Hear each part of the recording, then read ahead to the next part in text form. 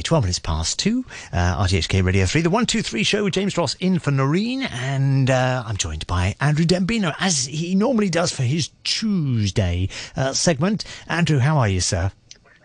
I'm good, thank you. How are you on this rainy day? Yes, wet earlier on, but dried out now, and ready to get out in the rain again, I suppose. That's good, yeah. They crank up the aircon in the Radio 3 studio, don't they? So it shouldn't take too long. That's right, absolutely. Absolutely. Yeah. For sure. Actually, I mean, that is the one good thing about Hong Kong. You know, I've lived in Hong Kong a long time, as have you.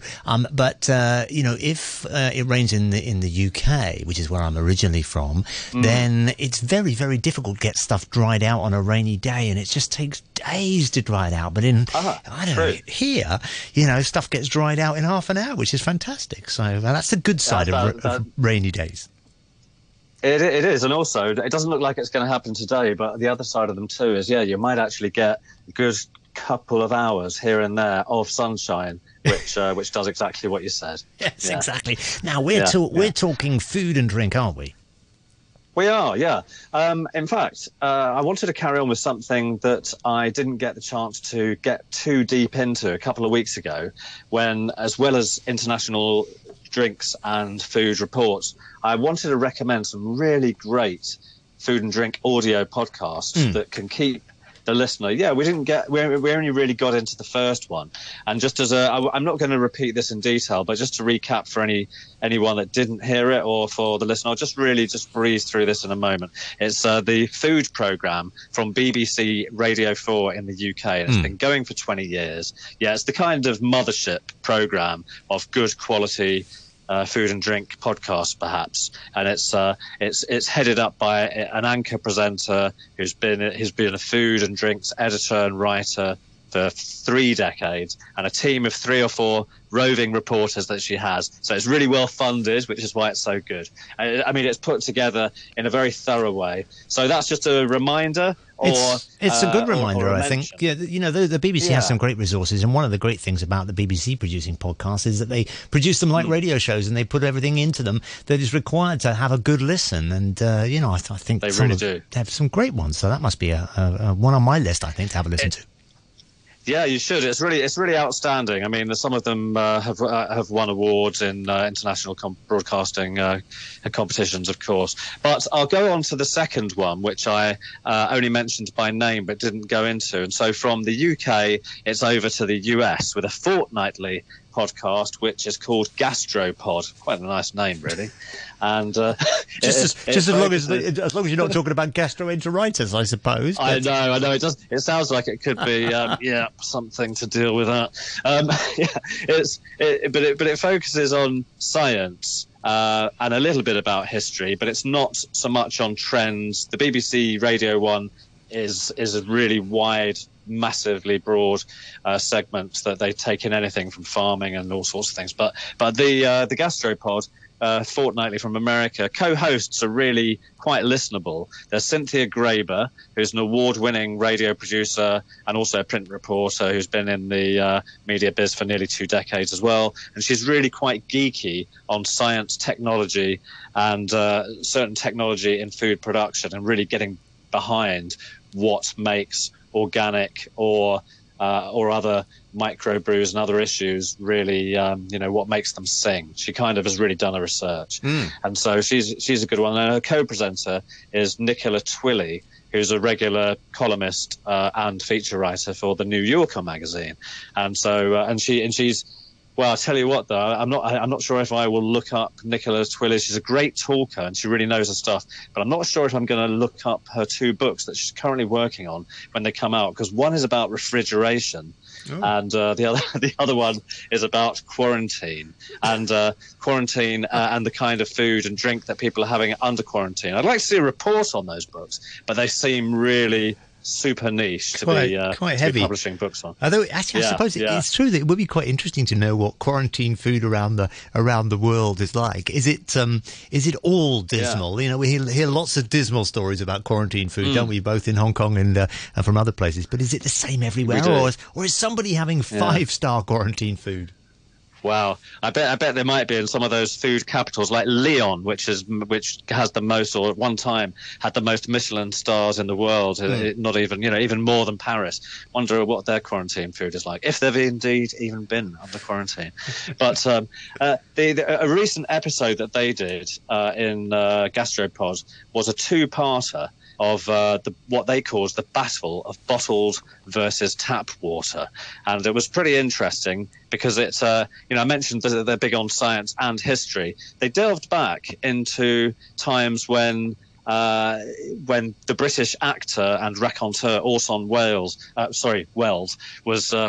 was promoting Perrier, the French sparkling water, and he used to come out with some really sort of corny quotes about it coming from the center of the earth and all this sort of thing. It was kind of really over the top advertising. So they have their moments. They might be geeky on science and history, but they do bring a smile in now and then. Right. But they also did a really great blind tasting with 4 people. It was the 2 co-presenters plus a couple of other people in the food and drinks industry to see if they could taste the difference between tap water and the stuff that you pay a premium price for. Do you think you could do that, Andrew? Do you think you could tell the difference? I mean, there are some times when I drink tap water that I can tell that it is tap water. And certainly in restaurants, you can taste. I don't know about you, James. Can you taste some certain chemicals, whether it's a mild chlorine or fluoride or something? Yeah, fluoride, that sort of thing. That's quite detectable. But I don't know what goes on in your. What do you do about water for general drinking normally water? Tap water, which I filter. I have one of those jugs with a filter in it, and that does the job. It gets rid of the chlorine, gets rid of impurities. The impurities, and I don't waste any plastic. Yeah, right. I mean, I don't have the jug version. I have the kind of stick it on the tap version, which is and then it goes through some kind of cleaning filter things, which do you like the technical talk there? Some cleaning filter things, which and it comes out not tasting of the stuff that it would if it was directly out of the tap. It's a different way of doing it to the jug, but I guess the result might be quite similar. And so then you can't really taste it. A lot of restaurants in Hong Kong though are offering free filter water, but it really has to be said, it's only the mid to higher priced restaurants that are doing that, and it's also a big kind of hit in terms of revenue, of course, because bottled water is something that a lot of restaurants and retailers are making a lot of money out of. And in America, there's this two-parter from Gastropod. One of the interesting stats that came out of it is that that for some years now, they didn't say exactly how many, but for the last few years, bottled water has been outselling any other form of drink, any other form of non-alcoholic drink in retail in America. And that's interesting, isn't it? Because it's, they're big. Well, we might think of them, when I say we, that's the kind of a generalized non-American folk might think of the US of being big on either sodas or juices. And it's just interesting to know that water is outselling. Yeah, I don't know whether both. Is it a hard sell though on the part of the restaurants, because if you're sitting in a restaurant and you sit down and they come round and give you the menus and say, do you want some water? And before they've procured a bottle of water. You haven't really said I want tap water or I want bottled water, but suddenly the bottled water's been opened and it's poured, and you bought it. Yeah, that really can happen, and it's beyond cheeky, isn't it? It's kind of it is actually a kind of coerced sale. So it's but the other thing is that often carrying on with what you were saying there, sometimes the question is still or sparkling. It's as blunt as that. It's like the word tap isn't mentioned, and if you mention it, there's a kind of tap. Yes, you have to be brave. That's the unspoken. Yes, the unspoken. Yeah. Indeed, I think it's worth it really, because there's a lot of wastage involved, as we said.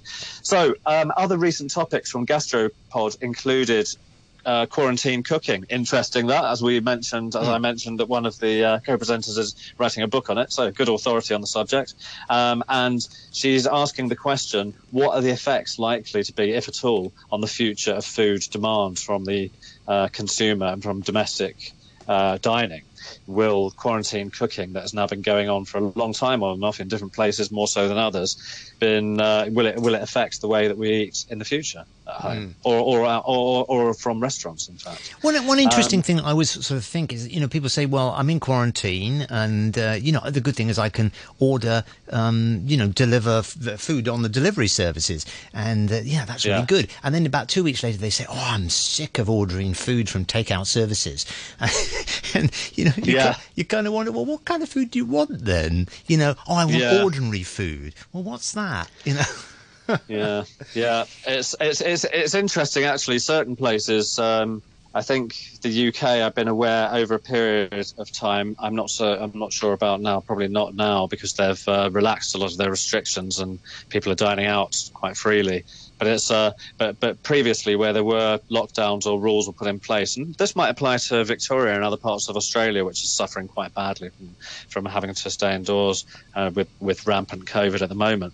That people are being paid well, unlike in Hong Kong. They will receive 80% of salaries across the board for a lot of people, and so they're able to afford quite easily to get takeaways, without being tired from work in the normal way. And so it is amazing. I also heard people complaining, like you said, and I just think, well, some people are going to whinge about it, but they don't realise it's all first world problems, And we have a lot of great things in Hong Kong, but what we don't have is support for the every person who's been hit by work. There are a few exceptions, I think, in some industries or in some sectors, but anyway. Veering off the point there. The last one to mention for Gastropod, which was really interesting, was a recent one that the listener might care to try, which is called "Why the World Loves the Chili Pepper," and it's a look at the evolution in cooking from South America, where chili peppers originally came from, and the historical side of it. I mean, perhaps some of us know this already, but it is fascinating. I think people forget when you think about eating Thai foods or any Southeast Asian food, or even some regions of China, Sichuanese, or other places where heat is part of the cuisine. It's fascinating that until the 16th century, there were no chili peppers anywhere other than South America. Really? That's very interesting, isn't it? Because all of those regions that you've just mentioned, Thailand, certain parts of China and so on, they probably all claim it came from them, right? Yeah. Yeah, it's a really hazy area, but it's been well researched. And also, before speaking today, I also wanted to look around, not just at the Gastropod's opinion, and it's it really is the case. So South Asia, so India and Pakistan, Bangladesh, Sri Lanka were the first places to have red and green chili peppers introduced in the 16th century. Interesting. And from there it went around other parts of Asia, and also after that back to the Mediterranean or places in Europe, possibly I guess in North America as well, in parts of America, the US, where they can be grown. I'm sure it's all over the place. So that's Gastropod, which is pretty fascinating. And then another one, totally different kind of vibe on this one. It's called Off Menu, and it was created in 2018 by two UK 30-something stand-up comedians. And I don't know if anyone has ever heard of these guys, Ed Gamble and James Acaster. James Acaster does have on one of the most popular streaming TV networks, has some stand-up comedy on that, and they're very much part of the current UK stand-up scene. And they, being as such, and they are on TV as well a bit, and they have access to some, in inverted commas, special guests, sometimes celebrities, let's say. And so what they do is they invite people, foodie types as well, chefs, food critics, as well as the occasional celebrity, to come into what they call their imaginary restaurant, basically it's their recording studio, wherever they're recording their podcast, to choose an imaginary favourite starter, main course, side dish, dessert and drink. And it goes off into talking about what these dishes mean to them and why they're choosing them, as well as where they've had their best ones. Not just mentioning a load of restaurants, but the setting, whether was it with the people they were with, which is a big part of food and drink, obviously. And it always touches on food and drinks issues, like trends that are going on at the moment or one. And because these two guys who are leading it are both stand-up comedians, it's very, very funny. It is plenty of humour. Michelin-starred chefs down to kind of sandwich bar chefs appearing on it sometimes. Right. So have a listen to that. What's it called Off again? Menu. Off Menu. Off Menu. Yeah, 2 words. Sounds good. And definitely worth a listen. Now, for another part of the world, this might be the last one I have time to mention, and I still haven't got through this list. There are actually 2, but if I race through them too fast, it won't do them justice. There's one called Mess Hall Podcast, and it comes from Canada, and this is a really nice, laid-back, casual one with a mix of trend topics internationally as well as in Canada. I find it interesting because it's just another part of the world for me to hear about, of what the food and drinks products that are produced there are, either naturally farmed or packaged, for convenience, because they're a bit different from what we know in this part of the world, but also they're a bit different from America, which we might be more familiar with. And the co-hosts are a couple. I don't know if they're married or not, but it's a man and a woman who are a couple, and that's Avery and Lena Cochran. Oh, they must be married. Same surname. I couldn't find this out.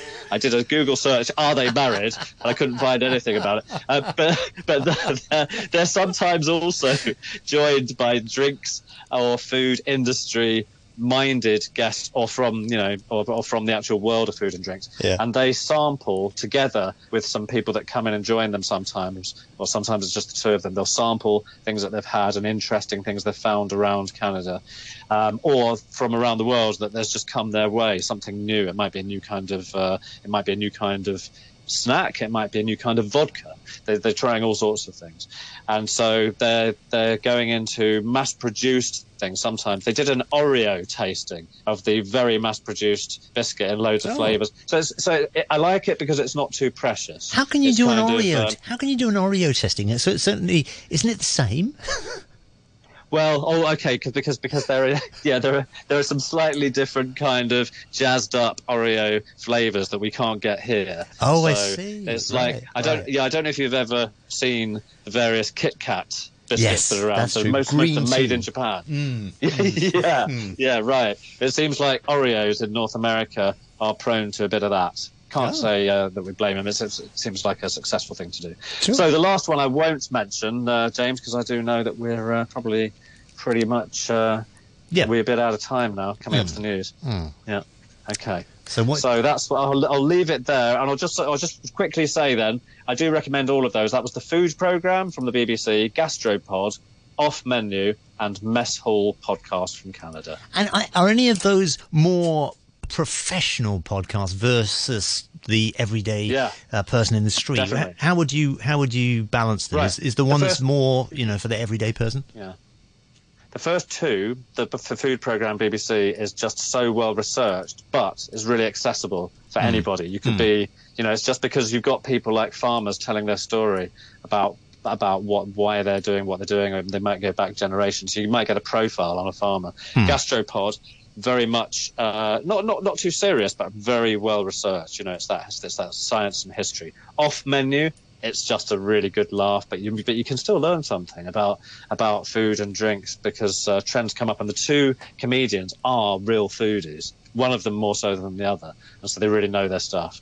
And Mess Hall Podcast is just a pretty laid back, fun chat. I'd say it's the least geeky in terms of getting under the subjects, but it's not too it's not too light either. It does delve in. Sounds fantastic. Get some great choices there, Andrew, and certainly give us some food for thought and food for listening. Andrew Dembina is here every Tuesday lunchtime, aren't you, sir? And bringing us the best in food and drink from around the world. Thank you. We will talk to you next time, next Tuesday at the same time. Look forward to it. Thanks very much, Andrew. Thanks very much.